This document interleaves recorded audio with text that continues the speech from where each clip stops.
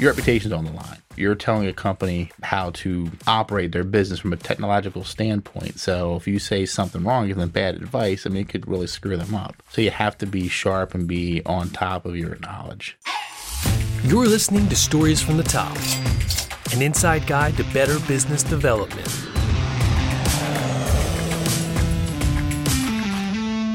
We are here with Mike Magann, the founder of Cubeyond. Mike, can you describe your business for people who may not know what that is? Sure. Cubeyond is a structured cabling company and managed IT. So we pull network cable, fiber optics, and then handle your IT needs. Very cool. So what did you originally go to school for? I actually went to school at Cat Brandywine for just your basic computer repair, and then it kind of morphed into networking, did like the A+ and Net Plus certifications. And that was the extent of my after high school education, and most of it's just self-taught. The cabling industry is, pretty easy industry to learn. It's just time consuming. So when you were going to school for computers, did you have a specific career in mind? Not really. I wanted to be my own boss, I think, from pretty much 15, 16, 17 years old. My dad was an entrepreneur. He ran his appraising company for, a long time. So I liked the idea of starting my own company, being my own boss. And we kind of formed a little thing in high school. And, that didn't last very long, but hey, it was the bump I needed to get out and do some real research and things like that. What was that business that you formed in high school? It was, let me see if I can remember the name. I think it was CCCNS, Chester County Computer and Networking Services. And it was like literally the dumbest logo you can possibly think of. It was like a pick art from 2000, so it was really stupid, but it worked for, a couple of my friends and, in the Votech school there, we kind of wanted to build our own thing, so. And how old were you at that? I was probably 16 or 17 years old. Okay, working with your dad? No, I did work for him for a little while, just doing some pictures of houses and things like that and doing some basic paperwork. But my dad was appraising and I was IT. My dad dabbled in the IT, so I guess I kind of got a little bit of the IT side from him as well. But, I kind of surpassed him in that aspect. So was your dad like your main mentor in business leading into it, or? Yeah. He ran his own office supply store years ago. He just did it out of my mom's parents' front porch over in Paoli. And he got really big really quick to the point where it was, he kind of had to make a decision, like, do I keep going or do I focus on the family life? So, and my mom was pregnant with me at the time, and it's like, nah, I think I'm just going to go into the working world. So he did that for a little while. Then eventually, after I was kind of old enough to, take care of myself for the most part, he went back into his own business. So what kind of like a business type of person was he? Was he like real sales heavy or more operational? Like what was his kind of take on business philosophy? My dad is a completely different creature. He wouldn't even, he's just, he's a difficult person in that he's stubborn, but he's also has that very giving spirit. So he was definitely like a hardcore salesman, but, he also wanted to be honest with it too. So he just was, I think the most important thing I learned from him was the work ethic. Like, hard work pays off. So that was the most important thing I think I learned from him. Okay, so you had that business in high school, then you went and you studied computers. How did you go from there to starting Cubeyond? So I started, after I graduated high school, I worked in Office Max for a while. I was their lead sales associate, logistics supervisor for a while. And the whole time I was working there, I was kind of building my, clientele base, which eventually I found that they kind of frowned upon, and, got a little irritated that I was selling my services on company time. But that's, that's for another podcast. But I was just building my, my client base. They would, people would come in the store and they would buy a whole bunch of computers, and I would give them a card and say, "Yeah, I'll set it up for you." And I kind of built my base from there. And then I started my first company, which was Mike's Computer Network Solutions. It was another dumb name, but it started out as just computer repair. And then as my knowledge grew and the kind of the industry changed, we did more networking, more web design stuff, more, on-site services and things like that. And then I changed the name to MCNS Technologies. And I ran that for probably 15 years. And then at one point, it was so many ups and downs. It was like a roller coaster, because I didn't really know how to run a business. I wasn't properly funded, didn't have the right staff. I tried to do too much too soon. So I made a lot of those earlier entrepreneur mistakes. And at the end of the day, I was like, I'm just working for my staff. Like, I don't have anything to show for it. And like, hey, I want to take care of all my employees, but I still need to take care of myself too. So it's just, it wasn't working out. And I was looking to get married, and I wanted to be able to support, the family and things like that. So I decided to take a job as a project manager, and I gained a lot of my cabling experience from that company. Things didn't work out in that company, so I got out and decided to go back into business for myself, and made smarter decisions, and it's been growing ever since. So I want to go back a little bit and tell me about some of those early mistakes. You said those early entrepreneur mistakes that you were making. Doing too much too soon, I think, was one of the biggest ones. Trying to evolve into a lot of different areas of business without the proper funding, without the proper research. I had a business partner, or I guess he was more of an employee at that point, and listened to some bad advice from him. He wanted to do a bunch of different things, and he wanted, let's do web hosting, let's do data backup, and I'm like, we're not insured for this, we don't have the right resources for this, and it wasn't working out. It was making us look bad because we couldn't serve our customers properly, and we just made a lot of dumb decisions that kind of got us in the wrong direction. I hired people too soon, hired the wrong people. I had a bookkeeper that wasn't keeping books, so she was just getting a check. Tried to hire salespeople and wasted money on them. So it's I guess the other mistake would be not properly researching your staff, like just hiring people and not asking the right questions and kind of vetting them properly. I think that was one of the other decisions, mistakes too. So did you learn any certain like principles or anything to help you avoid those same kind of mistakes in the future? I don't know if it's necessarily principles, but I would say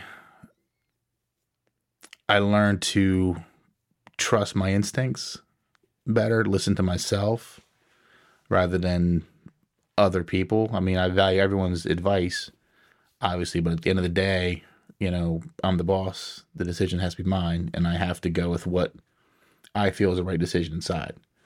Because I didn't want to do, I did want to do web hosting, but not until we had the capital to do it properly and we had the right staff to do it properly. But I was kind of hoping it would just grow, and that, it doesn't work that way. You have to have a plan and a strategy. So and I was really young when I started it too. I was going to say, so when you decided to start again, I guess it was Cubeyond would be technically your third business. Oh well, I mean, second. The other one was it wasn't even a legit business. It was It was just a just name we had in high okay. school. Yeah. So second attempt. Before we dive into some of the logistics of setting that up, how do you like to define IT as an industry? It's such a broad term, and I feel like everyone kind of has their own definition of it. How do you describe that? Like, what is IT services? Well, that's a question I'm still asking myself because there's a lot of it is a very broad term, and you have, for example, we deal with IT people. I say that with quotes in these higher companies that have no knowledge of IT whatsoever, but yet they're the chief IT officer. So they're just in a role to push the checks or make the decisions and things like that. So then you also have IT where it's like web design or more software related. It's just there's a whole group of things that can fit into that term.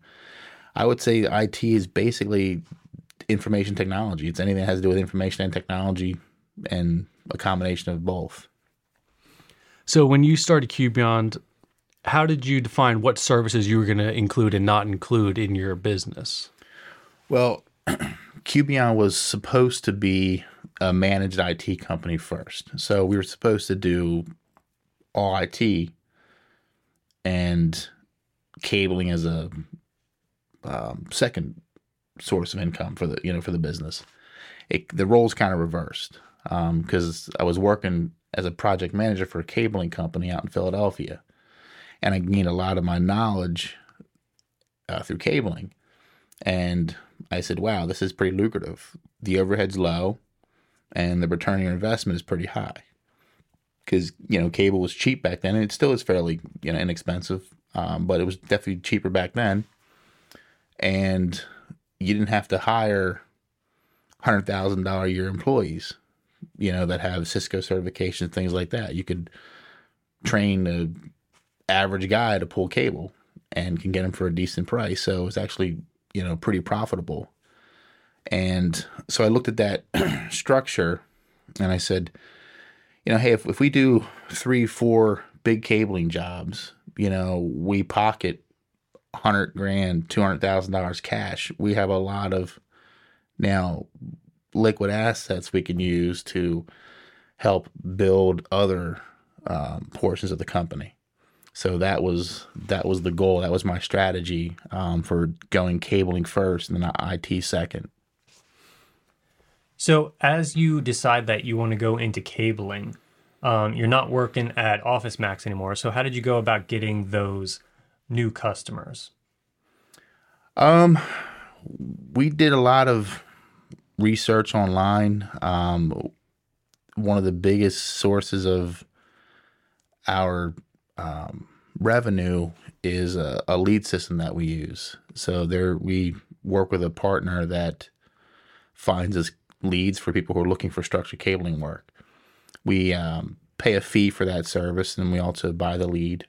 We make contact with the customer, and we probably close between 40 to 60% of them, that we get, and obviously, one closed deal can pay for that lead service for the next year or two easily. Is that like a private arrangement you have with this person, or is that like a public lead service? It is a public lead service, yes. Yeah. Okay. And we also reached out to different IT companies, because there are IT companies that don't do cabling at all. We're unique in the fact that we do both. So, we just cold call IT companies, maybe go driving around, look for a couple computer shops that you see on the road, stop in, introduce ourselves, and say, hey, we're local to the area. If you guys don't do any cable services, we could do that for you. And so we actually have a couple that we partner with like that. And then we do a lot of work with what we call rollout companies. They're just TTU companies, they're testing and turn-up companies. So they have huge like national accounts. They have like Amazon, United Rentals, Tractor Supply. These huge national accounts, and these companies find smaller companies like myself and others all over the country, and they just hand us work. They're like, hey, you're our guy for Pennsylvania, or you're our guy for New Jersey. So we constantly try to expand our market. So we're now a national vendor, so we actually go all over the country and do work because we have, we find guys in these areas. So that's the main source of our income right now, and how we get our business. So you get a new client and they have a large job for you. I'd imagine there's a certain amount of overhead or like equipment that you have to purchase up front to get a job. How do you go about funding that? Do you just have like a giant pile of cash that you use, or do you get loans? I wish I had a giant pile of cash I use. I mean, I think it's everyone wishes that, right? I walk out back and just shake this tree, and these dollar bills just start coming out. I won't give that trade secret away though. But so I mean, we do try to hold a certain amount of cash, in the bank, because we do. It's simple calculation. It takes money to make money, so you have to have money in order to make money. That was one of the mistakes I made, way back in the day. I tried to do all this stuff with $100 in the bank. I mean, it's just not possible. So we use our capital purchase account, and we also use line of credits and credit cards, things like that. But there's not a lot of overhead necessary. Sometimes it can be. It all depends on the project. Sometimes the IT companies will buy the materials. Sometimes our vendors will, our clients will buy the materials. It just depends on the situation. But we try to be flexible in that we will, foot the cost. Sometimes we ask for like a 35 to 50% deposit, depending on the situation. Some clients are a little bit leery about giving you money up front. And in those cases, then we will, pull some stuff on our line of credit to do that. Yeah, I was going to say that's what we've learned to do too, is do a 50% deposit. But that's interesting. Some of them, your clients won't give a deposit down, or they're reluctant to. Sometimes it's when you get to a certain stage in business, the kind of clients that you deal with change. So, we deal with Amazon for example. Amazon's the biggest company in the world. Now, we're not big enough to go directly to Amazon, but we go through another company that's pretty large themselves. If you're gonna play with the big boys in the industry, you have to be able to walk the talk. So we don't like to ask for money. I'll pull some credit cards together. I'll pull some from our line of credit. We have other funding sources that we use as well, some private equity and things like that. It makes you look more professional if you could do it without asking for money. So that's kind of where where I am with the business right now. Is we're changing into that scenario where the customers that we're getting are a little bit bigger, and they would expect you to be able to front this kind of stuff, because if you can't, they're like, I don't know if I want to deal with you. So how many people are in the company right now? Well, I guess it's on like a corporate level, since it sounds like most of you guys are subcontractors for a lot of the cable work. Yeah, we have a good team of subcontractors. Right now we have 3 full-time, including myself, and we have 2 part-time guys. We're going to start interviewing probably for another full-time guy here soon. So how do you, so what is like your role? I know you're the owner. What title do you give yourself, and what kind of responsibilities do you personally manage in the business? Depends on the day of the week. It depends on how busy we are. I try to stay out of the field. I'm probably 60-40. I'm probably 40% in the field, 60% in the office doing the operational stuff and kind of managing the projects and things like that. But if we get really busy, I'm gonna be in the field. I'm gonna be pulling cable just with the rest of the guys because we got to do it. We're just busy, and I can't overwork them too much. So if you have a job like a warehouse for Amazon and you're running all the cables through it, how many contractors and employees does it take to do a job like that? Every Amazon's different.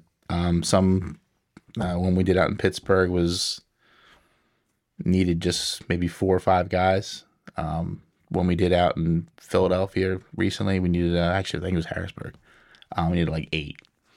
It just depends on how big the warehouses are. We're pulling, we're pulling fiber from one end of the warehouse, 2,500 feet to the other side of the warehouse. So it's heavy. It's heavy. Yeah, it's 24 strand fiber. It's heavy fiber. You have to put pulleys and make big service loops, every couple hundred feet, or you'll never be able to pull it. So we have to have a guy, set up here, and then 400 feet down here, another guy set up, and then a couple hundred feet down there, another guy set up, and then we move the whole operation down. So it's a lot, especially with those Amazons because they're so busy. You're working on all their I was going to ask on those jobs like Amazon, where it's like a bigger, huge type of just web you guys are putting in. Essentially, is that usually like, okay, you guys have 1 week to get it done, or like, how does the structure work? Like, do you want to get it done as fast as possible, or are you there on like a day rate? We usually give them a flat quote for it. So the faster you get it done, yeah. They take anywhere from like a week to a month usually. And do you guys have anything in place to try to keep that moving since you are on a flat rate? Like, yeah, that's either myself or whoever I put in charge. Just the management. Yeah, we typically have either myself or a job foreman that'll be in charge that will make sure everyone's doing what they're supposed to be doing to get the job done. How much training is required for somebody who's going to be pulling this type of cable? Because I know we've had conversations about how this cable is different from, say, like electrical cable and things like that.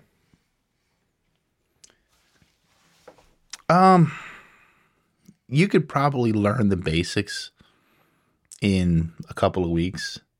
It's one of those practice makes perfect things. Like the more you do it, the more it just becomes second nature. It just becomes repetitive. The work is pretty much the same. You're going to pop a ceiling tile, pull a cable, cut a hole in the wall, fish it down, and terminate it, and call it a day. So it's generally the same as that you do every single day. So it's just repetition. Now there's certifications and things like that you can get that require some schooling and things like that, study materials. More terminology than anything else. We don't deal with that, that side of it too much. We follow all the industry standards that you're supposed to, but we haven't had a need to send our guys out to school or class or anything like that. And no one has required it at all. What's the process you go about for training new guys? We take them out. Usually, if I have a new candidate that I'm looking at, we'll kind of take them out, for the day. I'll throw him some cash or whatever for the day, and see how he does. Just basic, hey, go grab that, and it's kind of like see if he can follow instructions. If he can follow instructions, then he's teachable. So if you can't follow instructions, McDonald's is hiring. You can go there. So that's the most important thing is if you can follow instructions and you're competent and you can be on time and pick up a tool, then you're trainable and we can make it work. So after that first process, we just make sure that he's competent and can follow instructions. Then we'll start actually teaching him. We'll have one of our guys be with him. So, hey, we're going to pull this cable here. You're going to pop these ceiling tiles. Don't lay the cable on the tile. Pull it this way. Don't kink it. When you get to the wall, we'll show you how to cut the hole in the wall, how to fish it down, proper use of the tools. So, and if they like it, they'll come out, for the week, and after I'd say maybe a week or 2 weeks, I'll have a pretty competent understanding of how to be able to do it. They won't be able to do it on their own yet, but as long as they have someone supervised, they can probably run off and do some things on their own. Yeah, I imagine too. There's like must be truckloads of cable at some point for some of these big jobs. How do you guys deal with after you've purchased all this stuff? Do you ship it straight to the job site, or do you have like a storage location? How do you guys manage? We have a project trailer that we store a lot of the cable in. And yeah, we order 10 to 20,000 feet of cable at a time. It's just something that we always stock. So when we get low, I'll call up our vendor. We'll order another 8,000 feet, another 10,000 feet. We try to keep a couple thousand feet just for our day-to-day service calls. And then if we get a certain project that comes in, like, hey, we're going to do a big warehouse, we need 100,000 feet of cable. Then I'll order 100,000 feet just for that project. And we'll either drop ship that or the guys will bring it out. So, yeah, you were saying you guys do you use a lead service as well as a lot of relationships and partnerships with other IT people. Do you guys do any other marketing stuff? I know it's such a niche B2B service you guys have. It's not like Facebook would be very effective, but... We don't really do much marketing, other than pick up the phone, call some of your customers you haven't talked to in a while. I just called a guy I haven't talked to in 10 years, the other day. He was one of my old customers from my old business, and just going through my phone contacts, and I was like, oh, haven't talked to him in a while. Just decided to give him a call. I mean, that's kind of the extent of our marketing, other than the website you guys did for us. We don't really do too much marketing. A lot of it just repeat business. So if we get one new IT company, I mean, that could be lucrative for the next year. They're busy, so they keep feed us work. I always I want to be the guy that's being fed. I want to get the work coming in. So, did you ever get into Google Ads or anything like that? In my old company, I did like Google AdWords campaign, and I did like mailers and Yellow Book, and it doesn't work for my industry. At least not for the niche of that IT term that I fall into. Mm-hmm. So how do you guys organize your sales structure? Are you doing most of the sales? I do most of the sales right now. We're transitioning to really build the IT side or the managed service side. And that's going to require a little bit more of a salesy approach. So we have another lead service that we're getting ready to be onboarded with here probably in the next couple of months. I'm just trying to narrow down the right sales guy for it. And once those leads start coming in, he's just going to, pound the phones and just line up new MSP contracts. So what's your process for sales? Like, let's say a lead comes in, either a phone call or an email. Where do you take it from there all the way to the close? Well, the good thing about the lead service that we have is they are qualified. So they are people that are actually looking for our services. So it's a pretty easy icebreaker. You don't have to try to get them hooked onto it. They already know what you're offering. They already know what they want for the most part. So we'll just call it, make the phone call and try to set up a meeting. So I wouldn't expect my sales guy to have a super, super tech, background. His goal is just to get him in front of a meeting with either myself or one of my other engineers. And then we'll kind of take it from there. So we want to assess, design, implement, and then train. So we kind of assess what they have. We look at their pain points, the issues they're having. We kind of make a design that's going to work for them. Then we implement that design, and then we train them on it. So it's kind of like the first person that they're contacted from in your company is really more of an appointment setter, and then you come in as the expert to close the deal? Mm-hmm. Okay. Yep. Gotcha. Yep. Yeah. So how many experts do you have? How many closers do you have? I would say it's myself and Brandon, our other main engineer. And then how many appointment setters on the sales team? None yet. Okay. We're still looking for a guy to fill that role. So Okay, that's probably a couple months out yet. Okay. So that's one of the areas you plan to develop. Are there any other areas you're planning on developing new positions for the company? Yeah, we're looking at doing some sales, or not sales, but like equipment sales, like used equipment. We get a lot of used equipment from companies that are downsizing, just want to get rid of stuff. Do they just give it to you? Oh yeah, they very often give it to us. They don't want to deal with it, so it's like they'd rather have someone else take it for free than have to find someone to recycle it or charge them to get rid of it. And we'll look at it. If it's worth it, we'll take it and we'll fix it up and sell it. But if it's not, then we'll recycle it and make a couple bucks from that. So do you guys do any government contracting work? We've dabbled in it a little bit. We did a job for the Department of State in Philadelphia last year. We do a roundabout way we contract through the state of Delaware. We do a lot of work for the housing department. I guess the Department of Housing for Delaware. We do a lot of their affordable homes. We do Wi-Fi for them. It's not a contract directly with them. We go through another developer that has that contract with them. I would say that's probably the extent of our government work. Do you guys, I know like in Philly, it's very union based. Do you guys have do you work as union or non-union? Do you ever get into any issues where someone wants you to do a job, but it's a full union gig? We do occasionally run into those situations. I try to steer clear of them. We're not affiliated with the union at all, and I try to stay out of that. Is there a cabling union? There's not a low voltage cabling union, but that would fall under the electricians union. So whatever that one is, and we've had some scraps with them before, and it's just not don't really want to tangle with them. So we try to steer clear of that as best we can.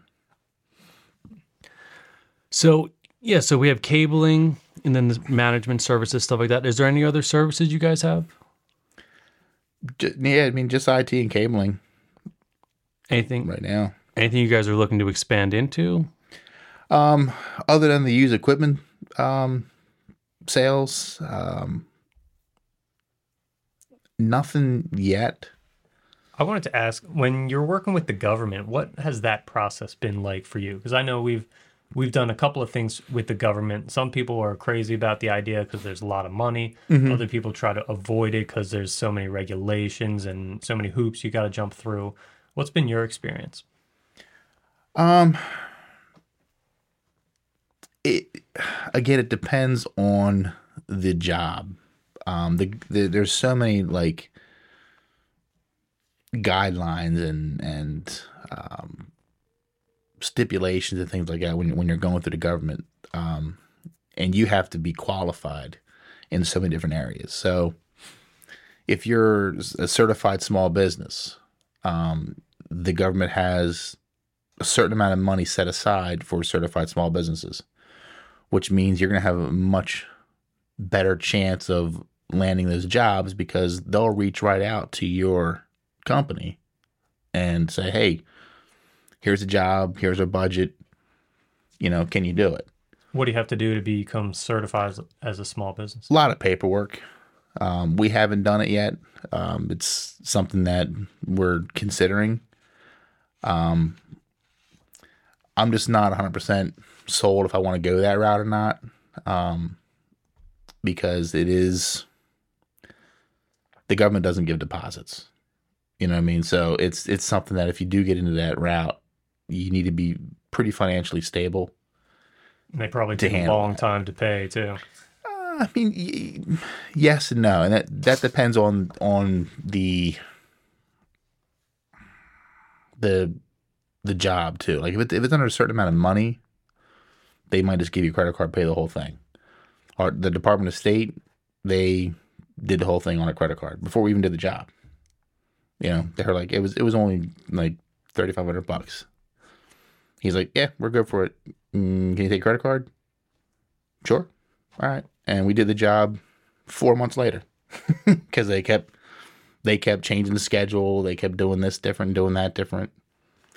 So, yeah, and that was a pretty easy one. But I'm sure you'll get some of them that are be like, yeah, we need you to order, $50,000 worth of stuff, and we'll pay in 6 months. Mm-hmm. So it's like, when do you want to jump on that boat?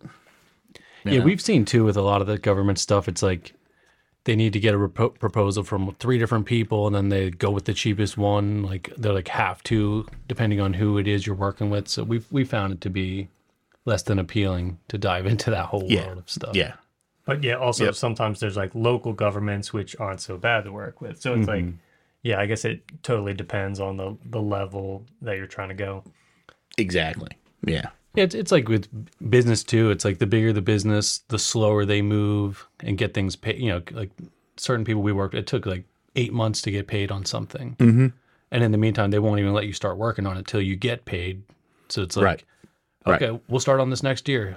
Right. Handshake and wait. Yep.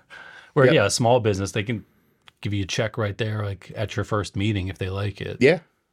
Yep. So it's like you pick and choose what speed you want to move as a business too. Exactly.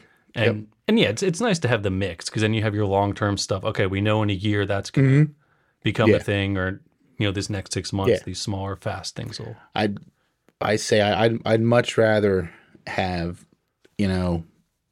or I'd say a combination of both. I don't want all $100,000 projects. I'd rather have like $10,000 projects, maybe one $100,000 project, because the bigger projects can go crazy really quick. Your labor hours can just skyrocket, and there's so many other things that can go wrong. So it can be very lucrative, or it can bankrupt you. Yeah, so, I feel like it's almost dangerous having that set rate per job. Like, do you guys ever consider or have jobs where we got to do this on hourly or day rate? It's a mixture. So a lot of our rollout companies, the ones that have the national accounts, they're 90% T&M. So they want you to give them hey, here's your hourly rate, go out and do the job. And sometimes they have expectations of when it should get done, but other times they're pretty flexible because they know it's the nature of the business. And occasionally they'll ask for a quote if it's going to be like a bigger project. And then some of our other customers, more of our direct clients are usually more quote based. So we'll give an actual quote because they like to see that flat number, and for the most part, we are pretty solid with our quoting. Obviously things are a little bit sideways sometimes. And depending on the job, you can put some stipulations in there and say, hey, we're gonna estimate the amount of hours, and here's your price for this, and if this happens, it's gonna be this price. It's because you don't know. Like, I can get in the building and it would be all solid ceilings, and I have no idea what's above the ceiling, so I can't just cut into them willy nilly. We got to make an inspection hole, take a camera, look around, see what's going on, and then that can change our whole game plan. Do you guys do the drywall repair around stuff like that, or is that? I don't do it. You don't want me doing drywall repair. It's gonna look pretty bad. But we have a guy that we can bring in to do that. Yeah. I guess that's like a project by project basis. Yeah, exactly. Totally different. And most of the if we do have to cut into drywall, we'll do a site survey and let them know ahead of time and say, we'll cut the drywall, but you got to fix it.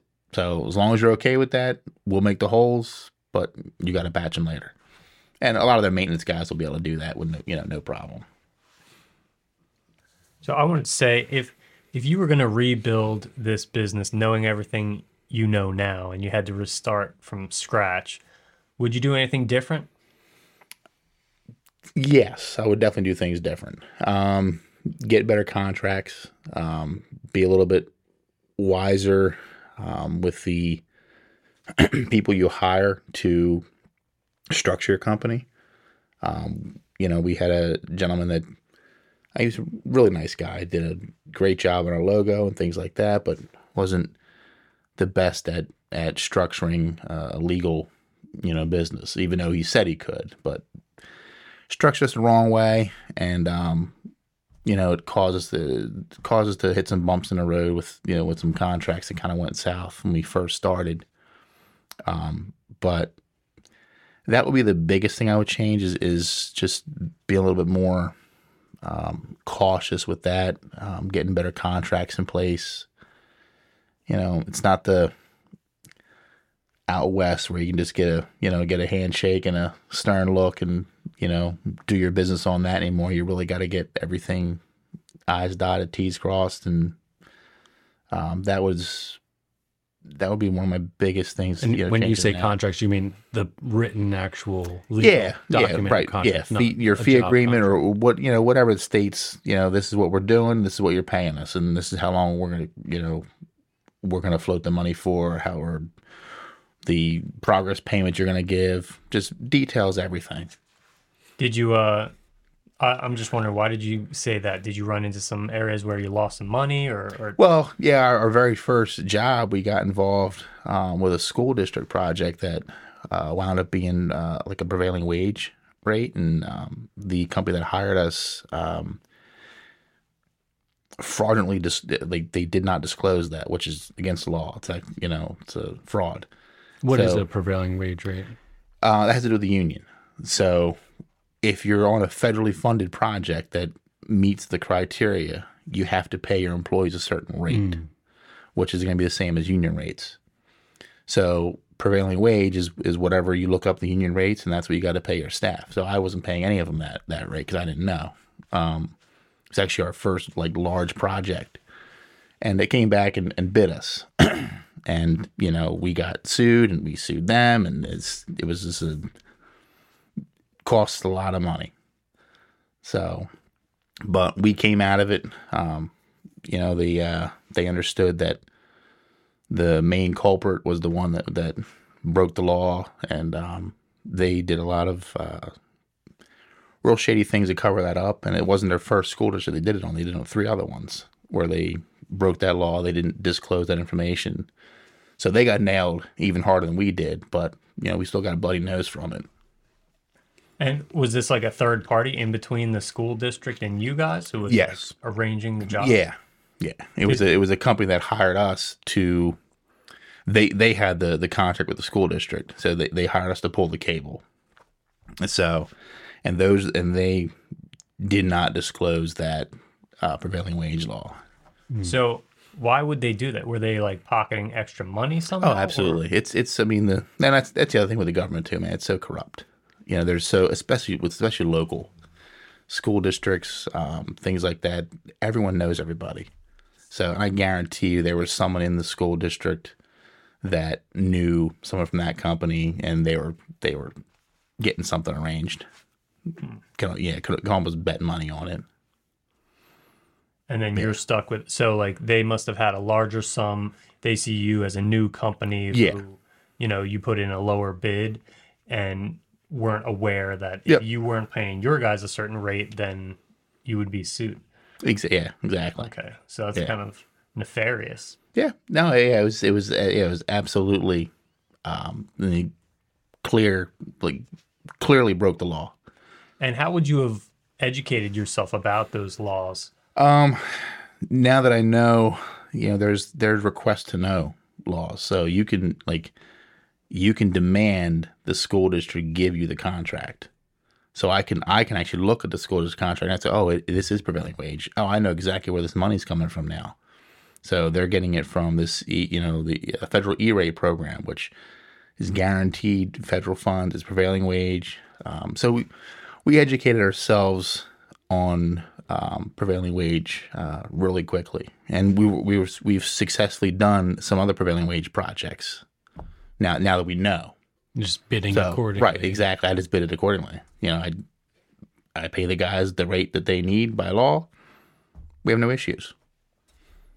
And you have to pay that to I'm a little confused on how that setup works. So if you're on one of those prevailing wage things, are the guys you have to bring in union? No, but you have to pay them union. Exactly. Scale? Yep. The prevailing wage exists because of the union. Okay. So it's basically another way. It's a way you pay non-union guys union rates. Is what that is. So And who brings the charges against you if you fail to do that?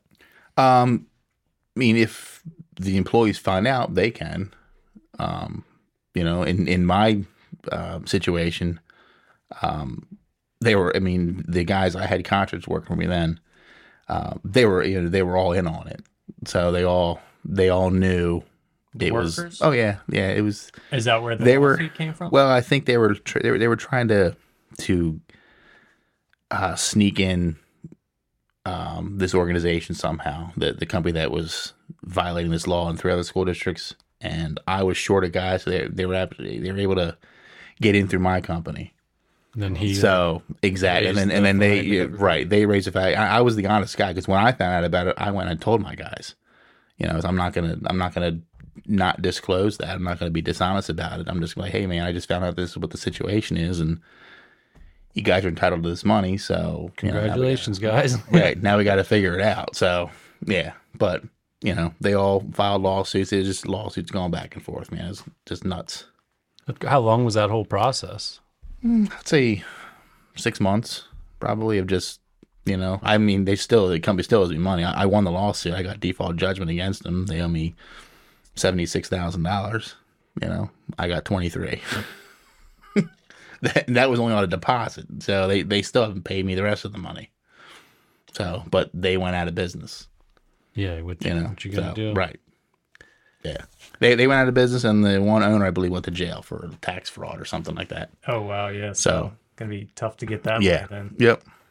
Yeah, we hear about that a lot. The same people who will be the first ones to defraud you. Yeah. Usually they're some of the first people going out of business. Oh yeah. Yep. In the long run. Yep. So. Yeah. Doesn't pay. Just be honest. Yeah. So we covered a little bit, but I wanted to ask, if someone wants to start their own IT services business, what advice would you give them on strategizing what area they want to go into within IT, and then how to kind of get set up properly? What kind of research do you want to do? Did you do any competitor analysis when you started out or anything like that? I didn't. We just kind of learned as we went.